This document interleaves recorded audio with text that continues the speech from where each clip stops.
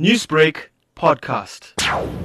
I am truly honored and privileged to be part of this committee. So happy that they actually thought and chose me to represent our country. For me, this is a dire need in terms of what is happening globally, but more important, what is happening within communities that are so vulnerable. Sulosh, this particular committee actually focuses on social change, and Minister Mkhize has said individuals must be prepared for the battle surrounding COVID-19. Within your new role now in the Ministerial Advisory Committee, how do you plan on creating unity during a pandemic like this? We've got a long way to come in terms of what we're doing right now. COVID has created another crisis, a crisis that none of us have expected, and it's something that we all need to work together with. Working on the ground, I must be very honest, we've seen people really come together to try their best to work in unison so that we have a collective approach in terms of approaching COVID and how we deal with the pandemic. Speaking about working together, collective discipline and cooperation has allowed for the flattening of the curve. How is your organization, Daughters of Africa, coming on board with this? We've worked extensively with communities. We've actually noticed there are many communities that are left behind. We've seen them under bridges. We've seen them really next to affluent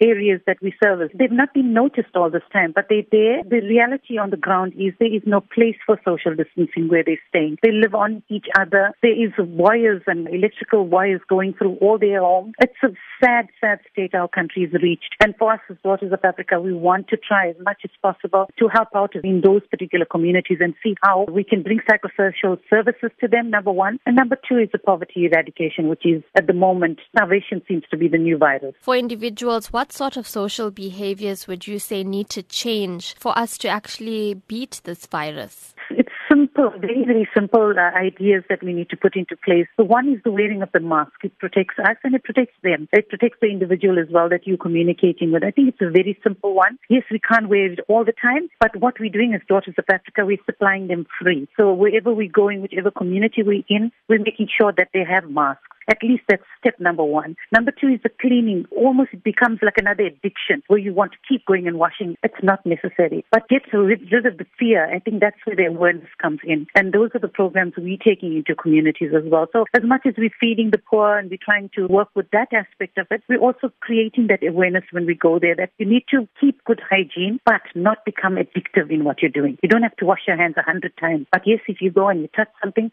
then you go out and you wash your hands again. Newsbreak, Lotus FM, powered by SABC News.